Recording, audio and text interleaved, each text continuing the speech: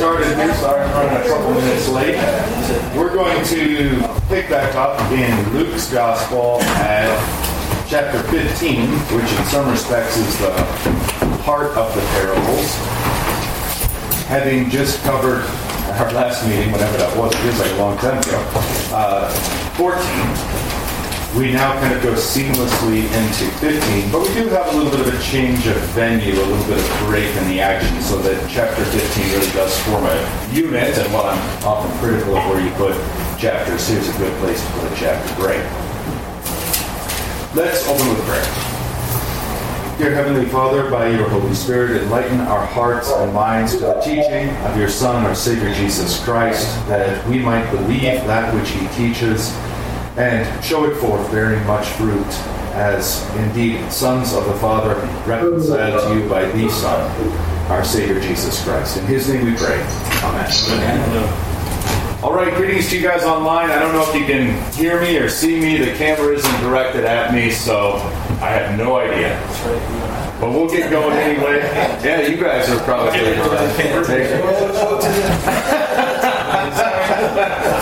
better scenery than usual, maybe. Okay, so at 15, what I want to do, this is the parables of the so-called lost parables, the lost sheep, the lost coin, and the lost boy. Those would be good ways of thinking about it. And what I want to introduce to you, it's going to seem it is a little artificial, but I think it's helpful. If we look at these parables with three different focal planes in mind, I think this will be helpful. It'll be instructive for how to do all the parables, I think, but these ones in particular. Anything I can do to... Oh, okay. Thanks.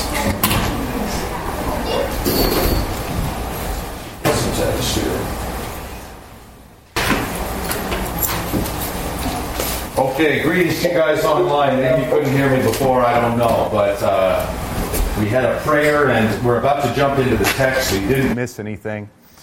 So at 15, chapter 15, and I was just telling the guys...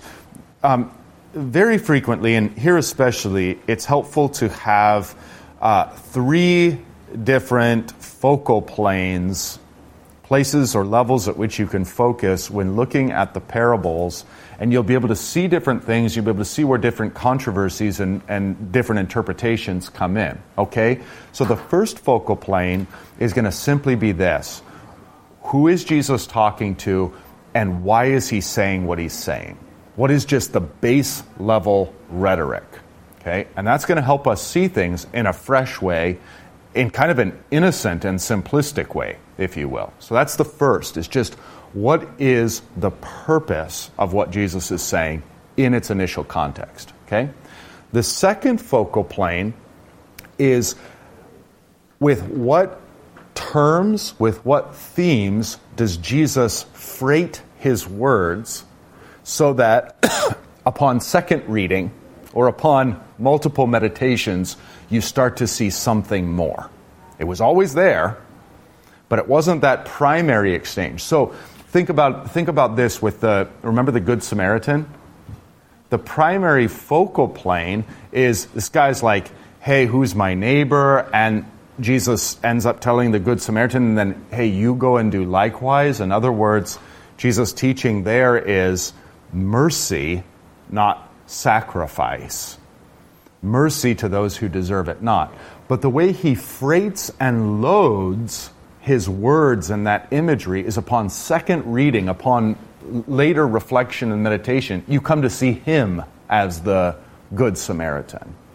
But that's not immediately evident in anything he says. He doesn't say, I am the Good Samaritan. He doesn't say, hey, you're the guy beaten up on the side of the road, and I'm the Good Samaritan who saves you, so then you should be a Good Samaritan likewise, receive my mercy, and then be a Good Samaritan unto others. That's a secondary focal plane. And that's 100% valid, and it's on account of the way our Lord freights his words and freights the picture. But you can make a distinction there from the immediate argument being made in context to the person or persons to whom he's speaking, and then the secondary reflection. Does that make sense? I hope that's not too headsy, but it's gonna be especially helpful with these parables, because I'm going to point out to you some things that, it's not going to be anything new. These are very well worn, but the freshness of these parables comes in like what was staring us right in the face. And we're on the second or third focal plane all the time. And we're not seeing, for example, the first focal plane, what Jesus actually means rhetorically to the people he's speaking to. Okay. So then you've got the first focal plane again, who he's speaking to and the rhetoric he's using. The second is the language and imagery that our Lord is choosing. He's freighting his words so that we get more out of it down the road.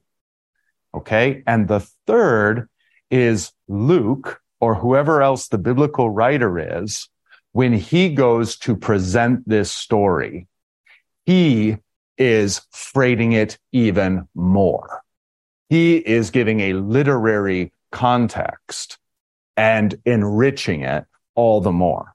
Okay, so those are the three levels, and these three levels, by the way, you can do with almost all the Gospels.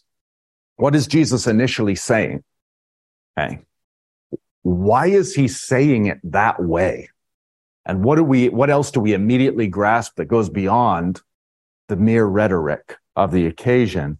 And then the third question is the third focal plane, and that's, why does this particular author, whether it's Matthew, Mark, Luke, or John, couch it and frame it and tell it in this way? Those three things can give you wonderful depth in any biblical story, but can also help you clarify in terms of your own exegesis, what you're taking out of the text, why you might take it one way and somebody else might take it another, at least on these secondary and third, tertiary levels of analysis. Okay, I hope that's not too headsy. I intend to make this simple and straightforward as we go through, but it is helpful to have that frame in mind. Okay, so just at 15:1, now the tax collectors and sinners were all drawing near to hear him. Okay, so we have the first and the third level already emerging. The first level is we've got tax collectors and sinners who are attracted to Jesus for whatever reason and want to hear him. The third level is, what is Luke drawing our attention to? He's already drawing our attention to what Jesus, that refrain of Jesus, for example, let the one who has ears to hear, hear. Okay. So who is it that has ears to hear? Surprisingly, shockingly, it's this twofold class of the tax collectors and sinners. Now, look what else he's done in terms of narrative structure. In verse 2, and the Pharisees and scribes. So you've got these twofold classes. You've got the tax collectors and sinners. That's one of the twofold classes. And this is opposed to the Pharisees and the scribes. So what I'm just trying to point out to you is that Luke is doing this intentionally. He could have said the scribes and the Pharisees and the nomikoi, the experts in the law, but he doesn't. Well, maybe no, it's grammates, probably scribes. So he's setting this up and framing it, and he's got these twos already in place. It's just worth noting. And he's got these two groups. So when we get to the two sons, we're already going to understand that Luke is playing with some really complex biblical themes. So when we get to the two sons, the prodigal son, as you know him, and the firstborn son, we're already primed by Luke to reflect more deeply on these realities. So if you just think of the sons, immediately what's going to come into your mind is like Cain and Abel. The firstborn, literally, and this is Luther's take because it's literally the Hebrew, Eve says, I have received a man, the Lord. She thinks that the promise that she heard spoken to the serpent, that the offspring of the woman will come and is now in her first offspring, Cain. No wonder he thinks he's God's gift. He thinks he is God. And he thinks that then when it's time to slay his brother, that's perfectly within his ability. He's the firstborn, but it's the secondborn who surprisingly, is blessed. Indeed, Abel, the name itself means of no account, nothing, afterthought. Don't even matter, bro, because Cain's the Lord. So you're just along for the ride like the rest of us. Right off the bat, you've got this framing then that think about then when Abraham comes along. I mean, you do have this echoed. It's just less convincing in Noah and his sons. But when Abraham comes along, you have who? Ishmael, the technical firstborn, and Isaac, the secondborn of Abraham, at least, and the blessed one. Okay. Then you've got what? After that, you've got Jacob and Esau. Esau, the firstborn, and Jacob, the secondborn, but Jacob receives the blessing. Down the line, you've got Perez and Zerah, and you've got some others. And then ultimately, all of this is going to tie in, and I'll try to point this out when we get to this part in Luke's account. In the backdrop for Luke, you've got two sons of God. The firstborn son of God and the secondborn son of God. Okay, who's the firstborn son of God? Do you know? Adam. Bingo. And the secondborn son of God, the son of God of blessing, is Christ. So if you go back to let's just spill the beans here real quick. So if you go back to, chapter, where is it in Luke? Is it 3? Yeah, it's 3. And you see the genealogy in Luke, which is constructed differently in Luke than it is in Matthew because they have different purposes. That's that third focal plane I'm talking about. There's one lineage of Jesus Christ. There's one genealogy. Why on earth does Matthew communicate it the way he communicates it and Luke communicate it in such a different way? And they have different intentions. They want you to be thinking about different things. Matthew's is completely stylized and is intended that you see the line of Jesus as flowing from Abraham, but even more importantly for Matthew's purposes, through David. Because he wants to show that Christ is the true king and Herod is the imposter king. Luke wants to do this. Luke traces it not merely back to David and back to Abraham, but if you look at chapter 3, verse 38, the very end of chapter 3, he has traced it all the way back to Enos, the son of Seth, who is the thirdborn of Adam and Eve. So Seth, the son of Adam, the son of God. So Luke's tapped into these two sons. Jesus himself taps into this. So this takes us back to kind of that first focal plane. Remember the parable we covered where Jesus says, one son, his father says, you go into the vineyard and work. And the son says, I will not go, but later on he goes. And the other son says, I'll go right away, but then he doesn't go. You got these two sons. Okay. So weaving this together in a way that's going to come together climactically in the two sons of the parable of the prodigal son, which really, isn't ultimately about the prodigal son. It's kind of a misnamed parable. There's two sons. And indeed, in terms of the original focal plane, the rhetoric, who Jesus is speaking to, it's more about the second son, the older son, the firstborn son. The second son, his narrative is presented second. So it's this son who's really the focus of that parable. All right, so we're seeing all these things. Then already in 15, we're seeing this setup that there's two groups. Just like there's two sons, there's two groups. One group, one son, as it were, is the tax collectors and the sinners. And the second son, as it were, is the Pharisees and the scribes.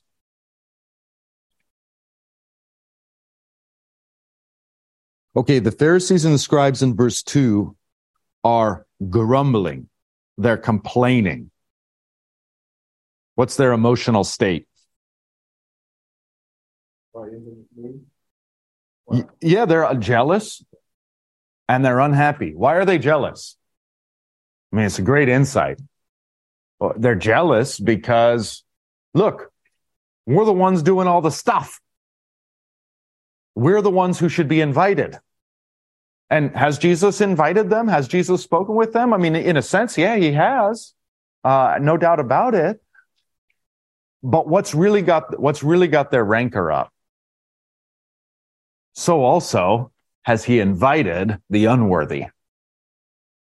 He's put the Pharisees and the scribes, the experts in the Bible, and those who are bearing the heat of the day, if that sounds familiar, those who are really striving. Jesus has put them on the same level as the tax collectors and the sinners, and that's what they can't stand. So their jealousy is one of, hey, we deserve preferential treatment. And that's why they don't have ears to hear what Jesus is saying. The tax collectors and the sinners do have ears to hear because they're like, well, he's receiving us when no one else would, particularly when the scribes and Pharisees won't. They don't even count us as brothers. No, that's going to tie in climactically in the parable of the two sons. They don't even count us as brothers. And here this man comes and acts as though he's our father. He welcomes us to his table and he feeds us. All right. So already, I just want to put that out there because already it's important to see that what Luke is doing isn't just like, take, for example, why on earth does he make this distinction between the tax collectors and the sinners? Aren't tax collectors sinners? Why doesn't he just say the sinners? And why does he lump these two over and against, as I mentioned earlier, the scribes and the Pharisees, when he could pick others to add there too? He's already on this kind of third focal plane, setting us up to meditate deeply. He's got his literary purposes in mind. And all of that's seeing this up front is going to bear fruit down the line because you're going to see literary artistry and you're going to see that the Gospels are truly masterpieces. These are genius level men. And probably all the more because the Holy Spirit is inspiring them to this level. All right. Okay. The Pharisees are then grumbling. They're unhappy, obviously. They're not joyful. They're not rejoicing. And they're jealous, but jealous in a nuanced way. Their jealousy stems from the fact that tax collectors and sinners are given the same honor that they're given. The same payment at the end of the day. To riff on the other parable. Okay, here's what they say, end of verse 2. This man, of course, is Jesus, receives sinners. It's a twofold charge. Receives sinners and eats with them. I won't go into the long table fellowship thing, but we'll basically, as Americans, we'll more or less eat with anyone. It doesn't matter to us. But eating with someone, in that culture, you're never just eating with someone. You're always sitting at someone's table. And that whoever's table you're sitting at, he's the father. And if he's invited you to sit at that table, there's a sense in which you're now his sons. You're now his family. That's kind of what's going on in the background. I may be overstating it a little, but I'm trying to do it fast. So that's more as they see it than not. So this man receives sinners and eats with them. That's their problem. So on then the first focal plane, look at verse 3. So he told them. Jesus, on the first focal plane, just the rhetorical, immediate events, Jesus isn't speaking to anyone but those Pharisees and scribes. So these parables, this is the fascinating thing. On the primary rhetorical level, he's not saying this to the disciples. He's not saying this to tax collectors and sinners. He's not saying this to the church. He's saying this to these men who have this problem. So that'll color then, on this primary level, the way you hear Jesus. Now, because he says what he says and freights his words, then we're going to have this secondary reflection, whereas the church, we do receive them. And we receive them on a deeper level. Does that make sense? Hopefully so, kind of. Maybe it'll become clear as we go along. All right. So he told them, namely the Pharisees and scribes, this parable. What man of you, plural, having 100 sheep, if he has lost one of them, does not leave the 99 in the open country and go after the one that is lost until he finds it? The first thing Jesus has done rhetorically is he's put the Pharisees and the scribes in his own shoes. He says, which of you having lost a sheep? That is, imagine yourself as a shepherd. Maybe some of them do have sheep. They do have their own flocks. They can imagine this. But already Jesus invites them up to his level. So I've done this very rarely in my pastorate. The few times I've done it, it's been pretty darn effective. Is if somebody's upset about something going on, you say, well, what would you do?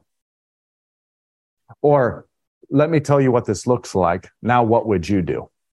It's pretty darn effective when you call somebody sort of out of their role, out of their niche in the argument and say, you get to be the judge. You get to be the shepherd. And that's effectively what Jesus is doing in terms of rhetoric. He invites them to see themselves as shepherds. Now, of course, secondary, we know that he's the shepherd. All right. And that starts to come through in the rhetoric as well. So what man of you having 100 sheep, if he has lost one of them, does not leave the 99 in the open country and go after the one that is lost until he finds it?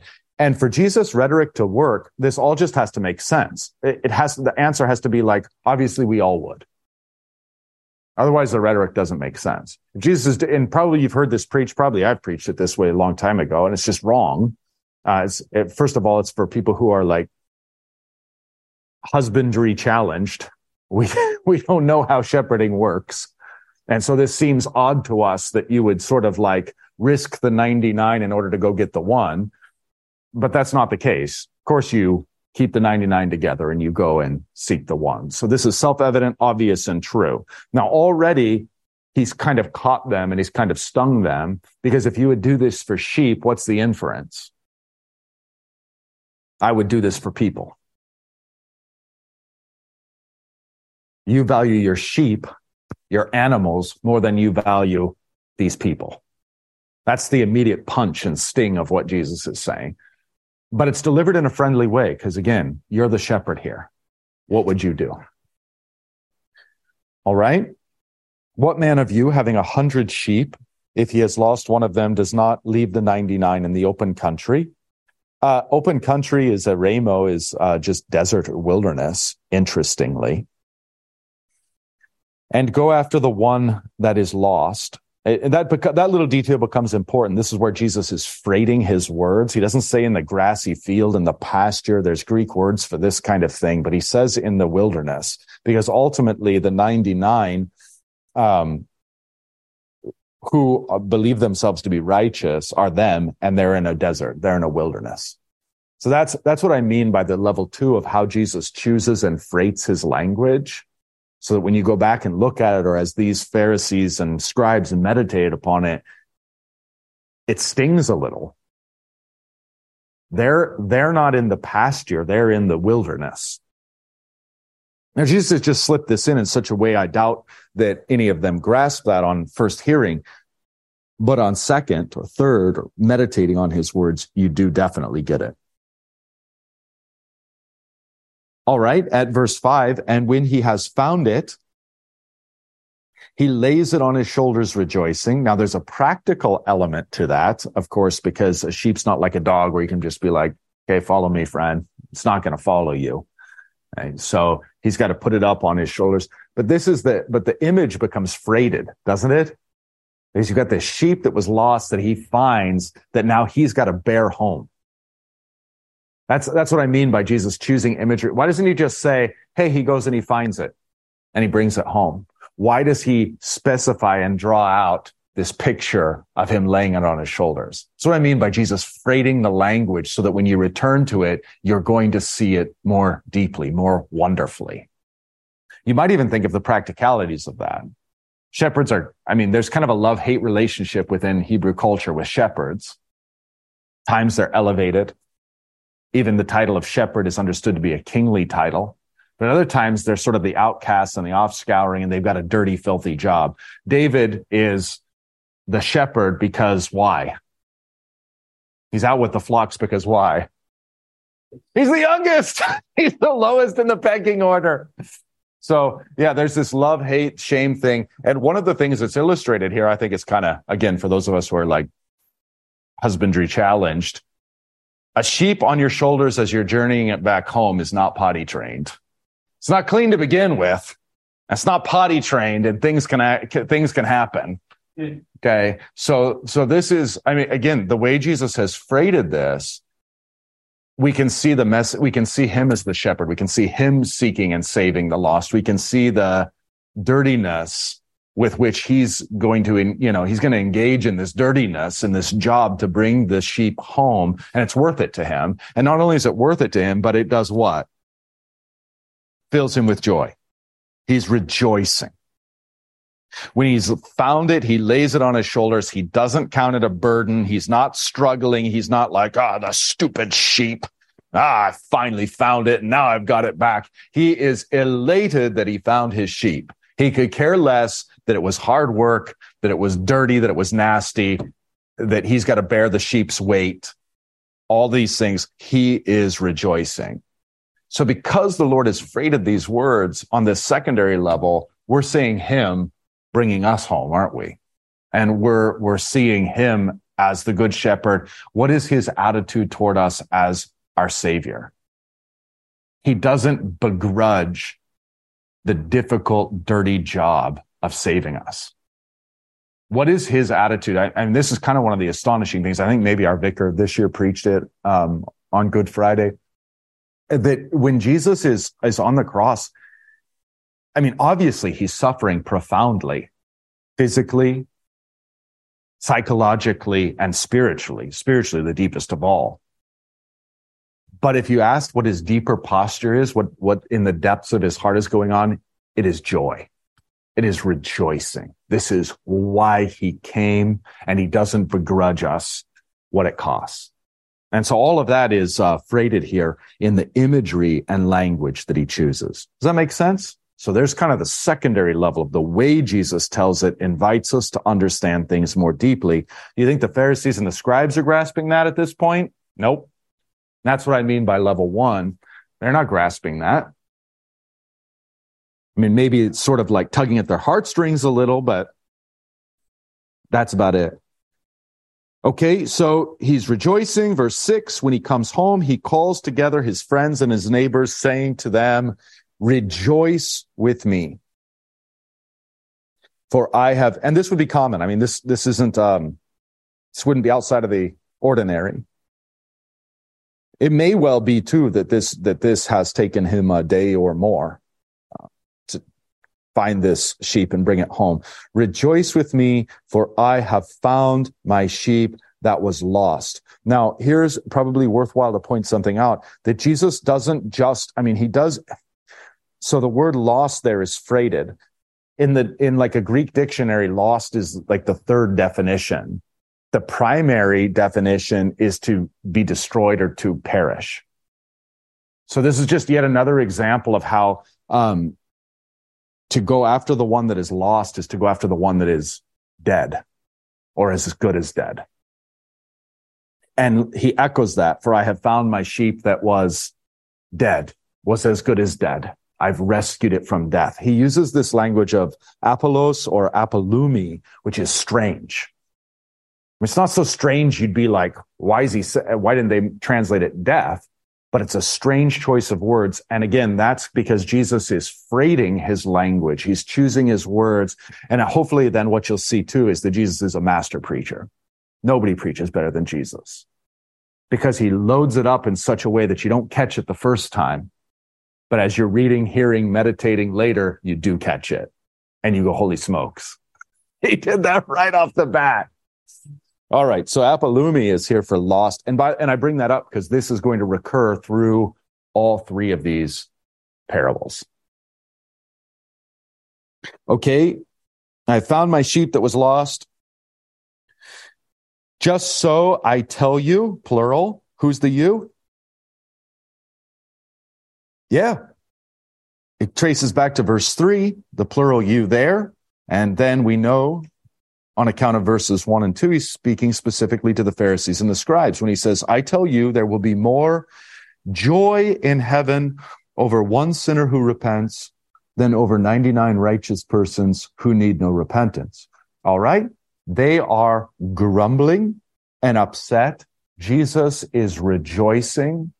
and filled with joy. The shepherd rejoices, bringing it back. He gets back home. He calls his friends. There's rejoicing, rejoice with me. And then there is more joy, rejoicing in heaven over one sinner who repents. Jesus is saying, here's the invite. There's a contrast and there's an invite. The contrast is there you are, grumpy, jealous, and grumbling. And here I am, and here we are, joyful and rejoicing. So remember the charge. This man eats and drinks with sinners. This man is a wine bibber. Remember that accusation? Why? What is Jesus saying here? Why do I eat and drink with sinners? Why is the wine flowing when I'm with sinners? Because this is rejoicing. This is their homecoming. This is also the wedding of heaven and earth and the joy of salvation. So Jesus is, again, freighting his words so that we reflect on these things in a secondary way, but in the immediate rhetoric, he's contrasting for them their irritation with his joy.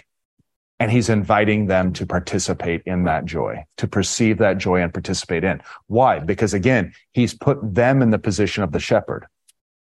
Which of you having a sheep that is lost? Why don't you Pharisees and scribes who see yourselves as leaders and shepherds of men, why don't you rejoice with me that these sheep who are lost are found? And that invitation becomes all the more poignant, doesn't it? Because we know where this goes with the firstborn son and the father coming out and begging him to come in and rejoice. Yeah, please. Two things. God was in Ezekiel. He really told the shepherds of the flock then. What's the right word? Scolded them. He said, "I will send a new shepherd." I guess that was referred. Well, that was after David, so that was referred to Christ. Because you failed in your job. You eaten the fat. Right. Yes. And the second question or comment is, I've heard it said before, and I guess it's not in the scripture, that the shepherd will often break the legs of the sheep that is gone because it won't come back easily. And that may tie into your Sunday Proverbs, where we're going to have trials as our Lord brings us into his fold, and suffering and etc. I think all those are sort of like fine homiletical points to bring out and devotional points. Yeah, it doesn't come right out of the text.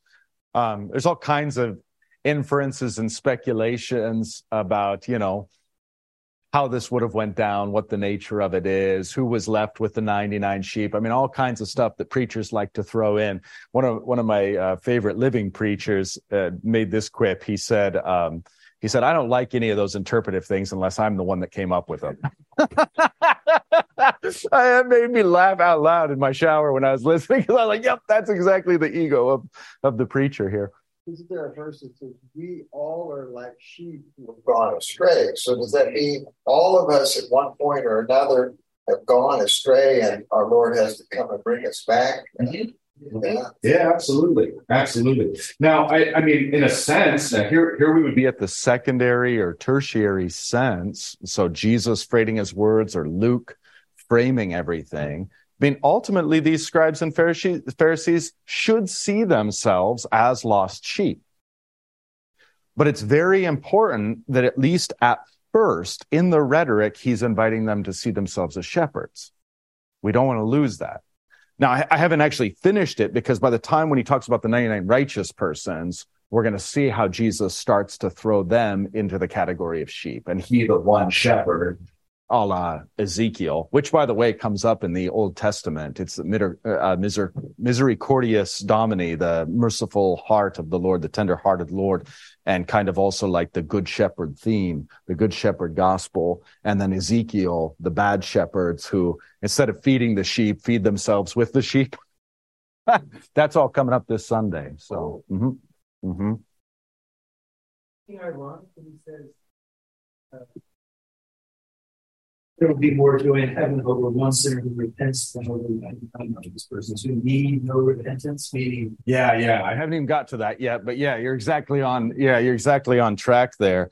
So this is great because what does repentance here mean? It's the typical metanoia word, but repentance here has a sense of conversion. I mean, I don't think there's anything wrong with homiletically saying, you can make an angel rejoice today by stopping your sin. You can make heaven happy today by putting to death this thing you've been doing. I think that's great. But I think in terms of technical exegesis, it would be in the camp of conversion, but even more specific than that, it would be in the camp of restoration. Because what does he have? This sheep is already a part of the flock, but it's been lost from the flock. And now it's being restored to the flock. So it's conversion in the sense of restoration. This is Jesus saying, I came for the lost sheep of the house of Israel. Don't they already belong to the flock of God? They do, but they've wandered into tax collecting and sinning. They've been, by those who should shepherd them, they've been neglected. Now the good shepherd has come and he is restoring them to the fold. So, right then, Chris, this would be a great point to draw out what you said, that there's more joy in heaven over one sinner who repents than over 99 dikaios, righteous ones, who need no repentance. Now, that is, he flips it here and would have them, previously he's having them see themselves as shepherds. Now he challenges them to see themselves as sheep. They think themselves to be righteous ones. Now, this is exactly analogous to, I came not for those who are well, but for those who are sick. Are there in truth anyone who's well? No, there's just people who think they are well. Are there in truth any righteous ones? No, there are only those who think they are righteous. And so this is his rhetorical punch against their self-perception of being righteous over and against the tax collectors and sinners. Is that like sarcasm? Yeah, I'm sure. It's within sort of that semantic sphere. Yeah, it is fun. Jesus uses all kinds of snark and sarcasm, and so does St. Paul. I mean, it's great. It's great fun. There's nothing off the table. And he may have even said it. I mean, who knows? You don't want to start reading tonality in necessarily, but he may have even said it with a little bit of snark, with a little bit of sarcasm or irony in his voice. That aside, the words themselves stand in just that way, that there are no such thing as 99 righteous ones who need no repentance. And I think that need no repentance would have stung them too, because they think they need repentance. I mean, there's not a Pharisee out there. And this is, again, sometimes where we've just overly simplified. There's no such thing as a scribe or a Pharisee who goes, I don't need to repent. Every last one of them goes, I need to repent. Just not as much as those people. That's what makes a Pharisee and a scribe. It's not that they really think they're perfectly righteous before God. That's silly. They know that they need God's mercy. They just need less mercy than those poor saps over there. Their mistake is they're thinking horizontally, they should be thinking vertically. Yeah, they're always comparing. So this point isn't drawn out yet here. I mean, it's hinted at, to be sure, but it's explicit in the parable of the two sons. We're going to see how Jesus is so surgical with his language as to draw this out. That kind of secondary level where Jesus is so masterfully choosing his words and choosing his frames. It's just brilliance in a bottle. It's fantastic. We'll see that in a minute. You apply this parable in our context. In other words, I totally see that he's talking to the Pharisees. In today's world, how that parable be applied or taught in our context? Yeah, I mean, here's where preachers argue all the time. You're hoping that when you're preaching to your people, they're Christians, not Pharisees and scribes who are not Christians. I think though, so in one sense, then you can see how this argument would, like, do you put the Christian congregation in the place where Jesus puts the scribes and the Pharisees? Like, hey, which of you, which of you seeing your brand new, freshly washed car, and a seagull flies over and does his business right on the windshield, which of you won't go and wash that off? Then that's the ministry of the church, is not dealing with perfect people or people who should have everything together, but we're constantly wiping bird crap off windshields, constantly and continually. So if you expect the church to be a place filled with saints and perfect people, you're going to be sorely disappointed. Not only are you going to be sorely disappointed, but you're going to be hypocritical in your disappointment, because you go immediately and clean your car or your lawn or throw your shirt in the wash when it gets stained with taco juice. You care for these things and you're patient and you just go do it. But we get impatient when we're dealing with souls and people. That might be an application, right? And then secondarily, of course, is Jesus ultimately and masterfully sort of throws them into the role of sheep and himself as the ultimate shepherd. Then there's kind of a fun twist we can have there too. Like, which sheep out there hasn't been lost, And there's Isaiah, all we like sheep have gone astray. Beautiful refrain in Handel's Messiah. Mm-hmm. So maybe if that was a standalone, maybe those would be the first kinds of themes that come to mind. Mm-hmm.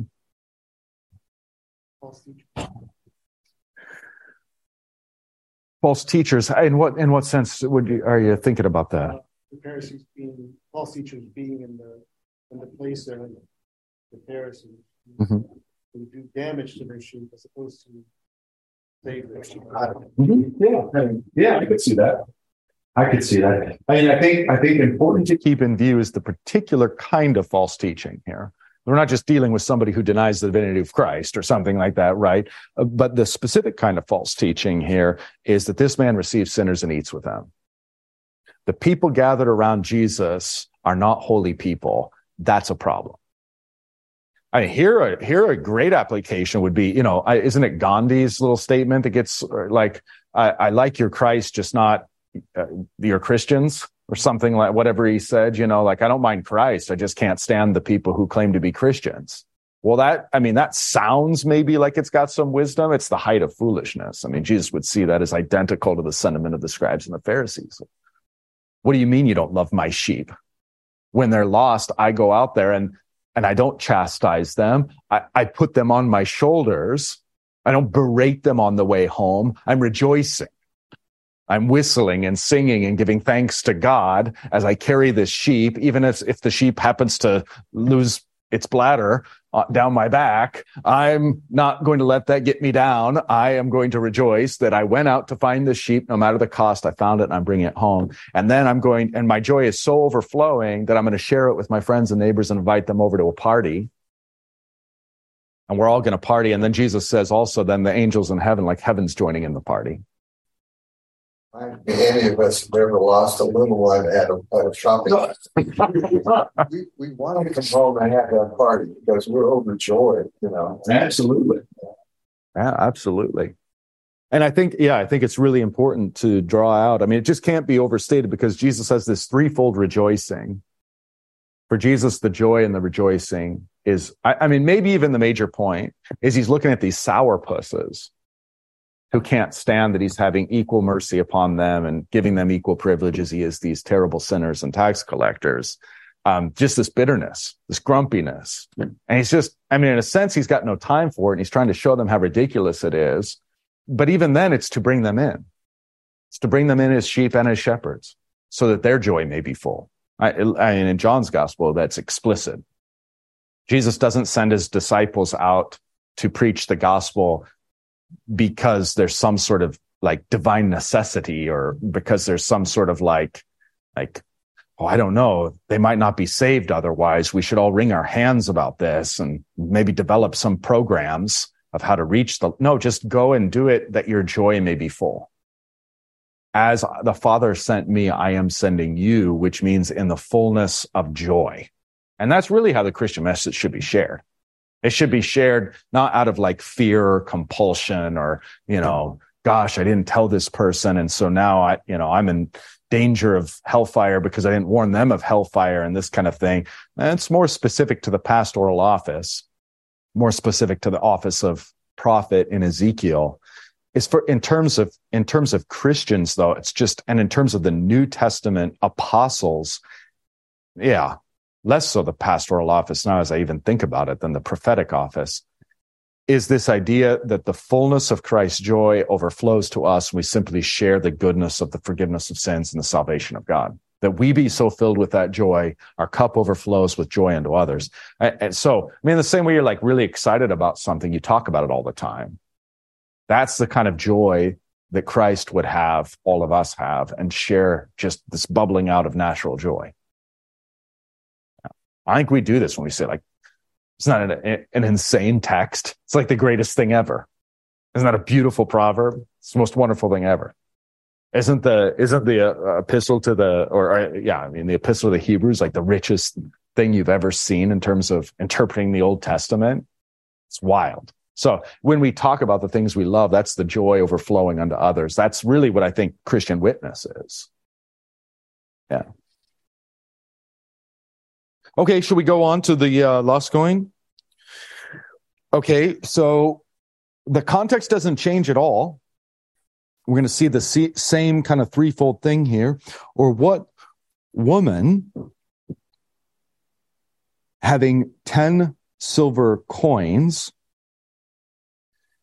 if she loses, now it's the same thing like destroyed, perished, lost, one coin, does not light a lamp and sweep the house and seek diligently. So cost, she's burning oil. Sweep the house, she's working. And she's methodic and meticulous in seeking diligently. So when you've lost a coin in your sleep, okay, we live in electricity. So you just flip on the lights or you get out a flashlight. When you're in a place like you light a lamp, it's still dim and flickering. So you have to get a broom and you start in one corner of the house and you go through the whole darn house. Maybe it's not that big, but that's what you do. That's your methodology. So she's sweeping and seeking diligently. She's going to cover it all until she finds it. So again, not as explicitly as before, but he's putting them in the place of the woman sweeping, and ultimately it'll be himself.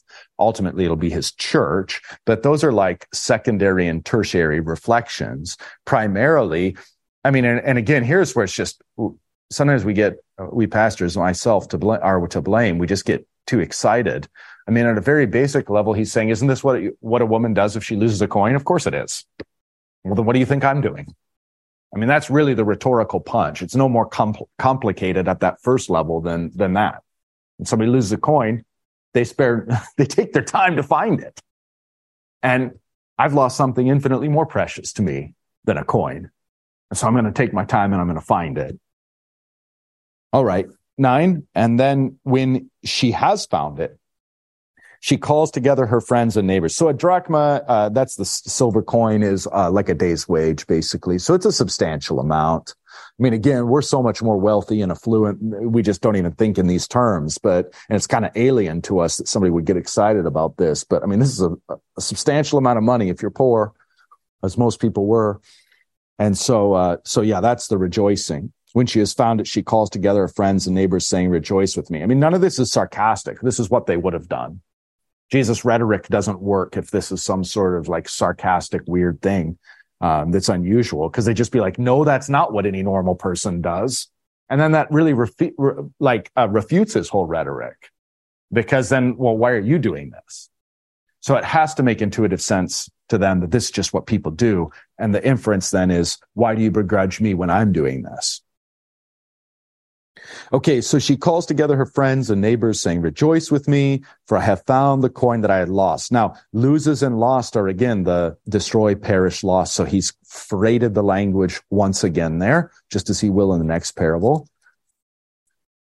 "Just so I tell you, there is joy." And we're back to the theme of joy. So twofold here. She calls together her friends and neighbors, saying, "Rejoice with me." And then there is joy before the angels of God over one sinner who repents. So all of the joy is being amplified again by Jesus over and against the Pharisees and scribes who are grumbling and upset. She rejoices with the family that she has found the coin that she had lost. And then he fleshes out, it's exactly, 10 is exactly parallel to 7.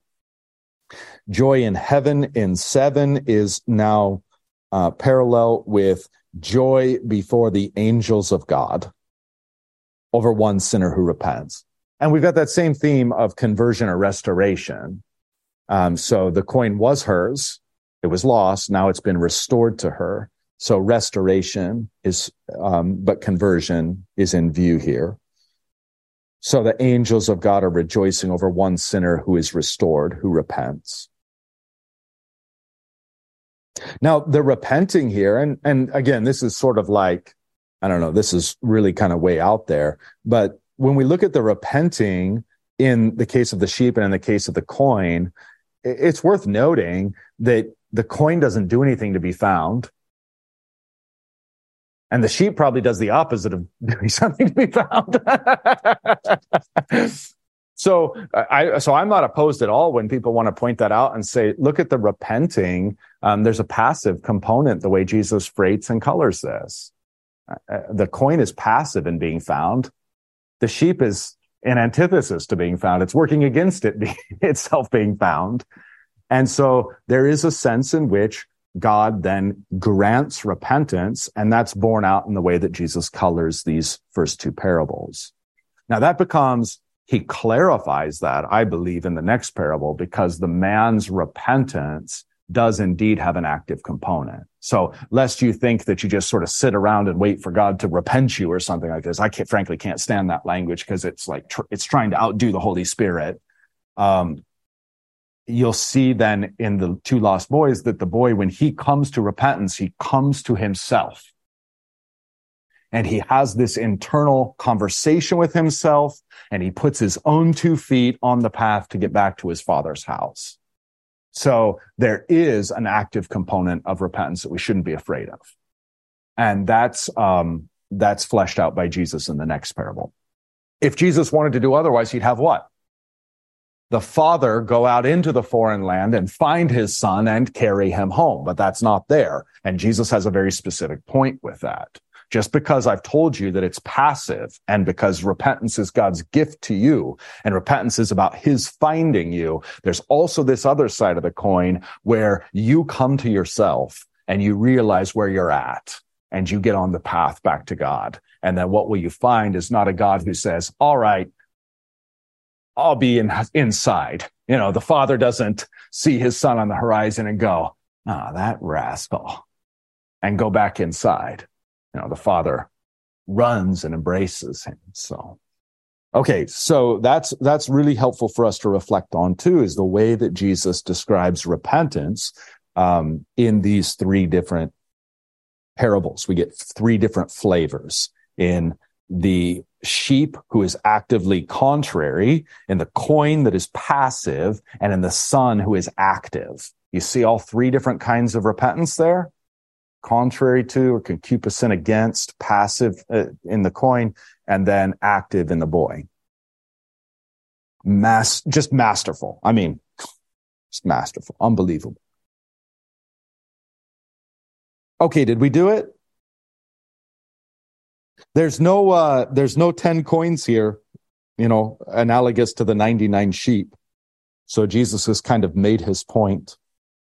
And probably with the sheep, you know, the lost sheep and the flock, and he the good shepherd. And it's just not so evident here. In the history of the church, many want to take this woman as the church. And I've got no problem with that. The church sweeping and finding. But what would that be? That would probably be, I mean, you could see Jesus maybe freighting that with his choice of the woman, and then certainly sort of the third level reflections of Luke and the church, where the church is conceived of as the bride of Christ and the woman who joins with Christ, the bridegroom, in his activity of seeking and saving the lost. So we're kind of out there on that third level. Okay, so far so good? We've got 3 minutes left, and we've got the next parable, which is probably going to take us a little more than 3 minutes. I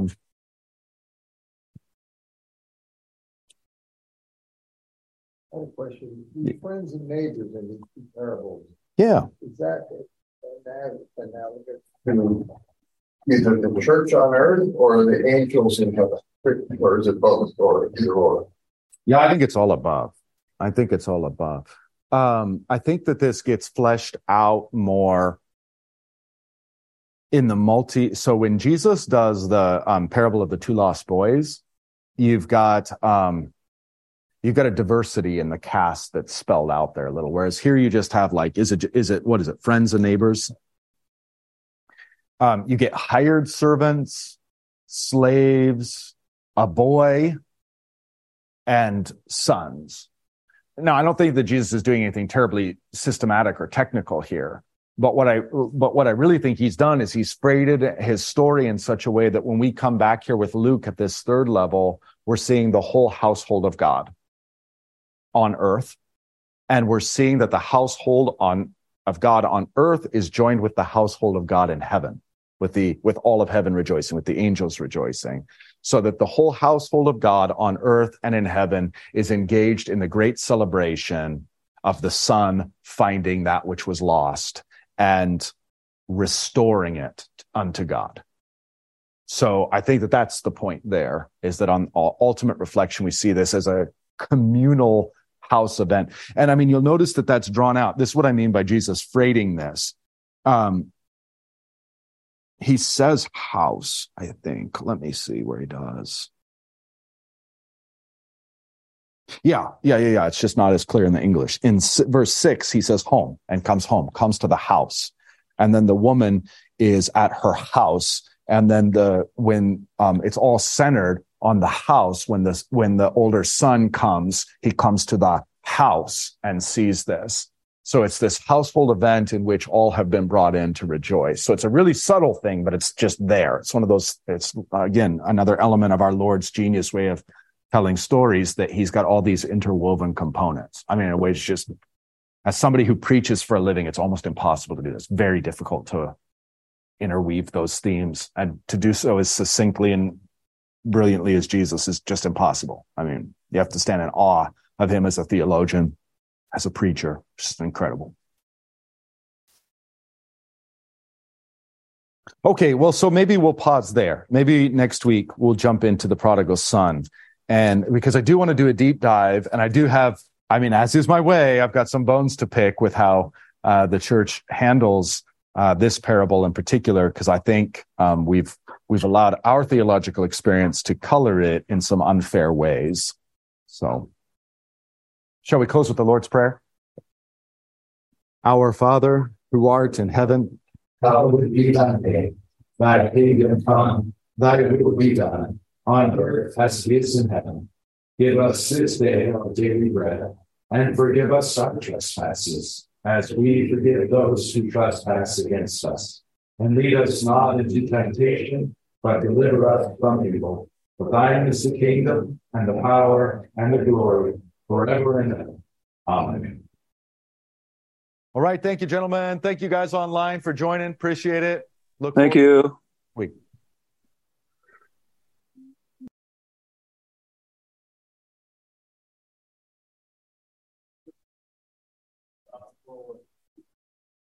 Tends to have a lot more parables than another. If so, is there a reason for that, or was that specific to the audience? Like, if I remember right, that kind of thing. Is there anything like that going on? Well, Luke is the most comprehensive in terms of the parables, but Luke is the most comprehensive, period.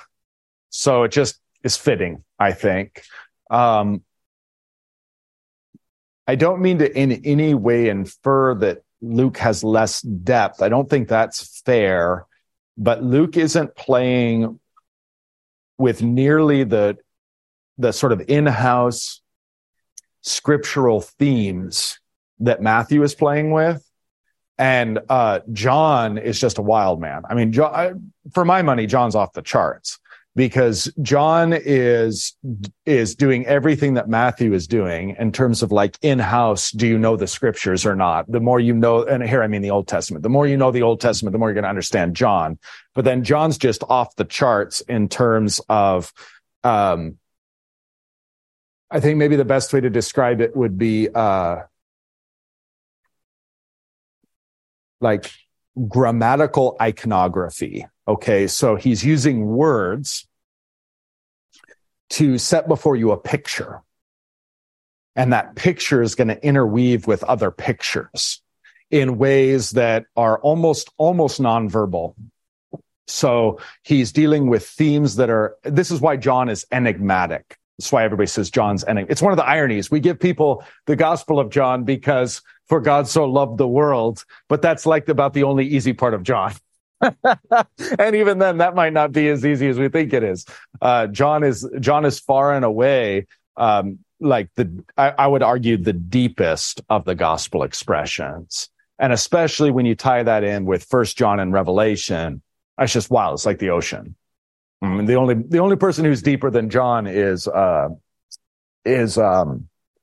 Jesus. And relative to John's depth, Paul just isn't that deep. I mean, Paul's profound. Paul cuts to the heart. We like Paul because it fits with our categorical ways of thinking, but there's just not quite the depth in Paul that somebody like John has. As you know, Luke, I'm just saying he's pretty. Yeah, what we're saying in this bit, he's writing to a Greek audience, so I don't know if he goes, hey, the parables is sort of like Socrates and Plato, like, sort of like you guys can understand this, like, hey, smart guy says, outlets, these other, I don't know if there's a little bit of that in part of that. Yeah, maybe so. Framing, I guess. Yeah, it is. And that's the difficulty with knowing for certain. But I mean, I'm all ears when people see that, like, when people want to infer that Jesus is that Luke is putting Jesus like sort of before them via symposium, like sort of the way of the Greek philosophers. Yeah. And there's something to be said there. I mean, I'm all ears. And there's something to be said too. I just can't present it in a convincing way. I don't know it well enough, but there's something to be said for Luke's passion account as being one of triumph and heroism in the strict sense. So, I mean, I think that where that comes from is when you look at Matthew and Luke and John on their own terms, that's the best case to make for Luke presenting Christ on the cross as via Greek hero, or to some degree a more Western mind sympathetic. We would be sympathetic to his heroism. I mean, Mark, it's just bleak and it's scary. And I mean, Mark is like the whole of Mark is like you're tossed into the ocean in a storm. The shorter ending of Mark is they run away from the tomb in fear. It's great. And then probably someone's like, Mark, you can't end it that way. And so later on, he's like, okay, fine. I mean, that's my theory for the longer ending of Mark. And then Matthew is just reading Jesus through the scriptures. That's his MO the whole way through. He's just, this happened because it said so in the Old Testament. I'm oversimplifying, but that's Matthew's frame. John's got a bunch of that, but John's doing other stuff too. Yeah, I read one sort of like analogy was talking about Matthew. They were saying it's kind of like it was like written for like the combat, troops in Rome, like being persecuted, and kind of like that level. I'm sorry, Mark. Mark. That was Mark, but more like this is like the nitty gritty and everything. Like he's like, yeah, I know, yeah, this is gnarly because you guys are getting persecuted, so they're a little bit more on their level, whereas Matthew was getting right to the Jews. It's like, yeah, you guys should know this stuff already, so let me take that in and run into that tailwind, so to speak. And like I said, John was there, was like, I don't know, man. He's up there. Yeah, exactly. I know, I'm with you. I mean, there's an easy case to make that Mark is the most straightforward and everything's immediately and everything's boom, boom, boom. The deeper themes in Mark are the chaos themes. So and here it's actually best to just read Mark fast. Just sit down and read it as much as don't try to understand. Don't try to see the forest, not the trees. And then what you see, Mark, is all these themes of danger and darkness and chaos. And Jesus is ambiguously and enigmatically in the middle of it all and all alone.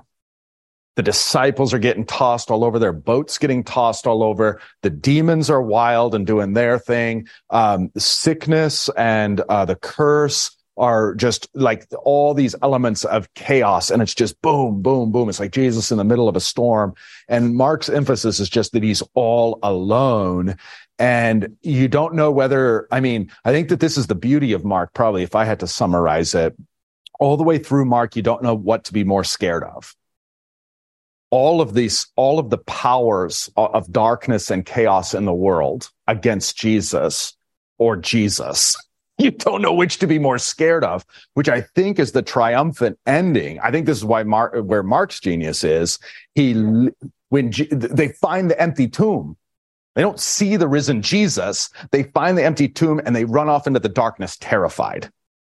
Because the punchline of Mark is so you remember this line of the scriptures? I mean, it's a little cheap for me to do, but with you there is forgiveness that you may be feared.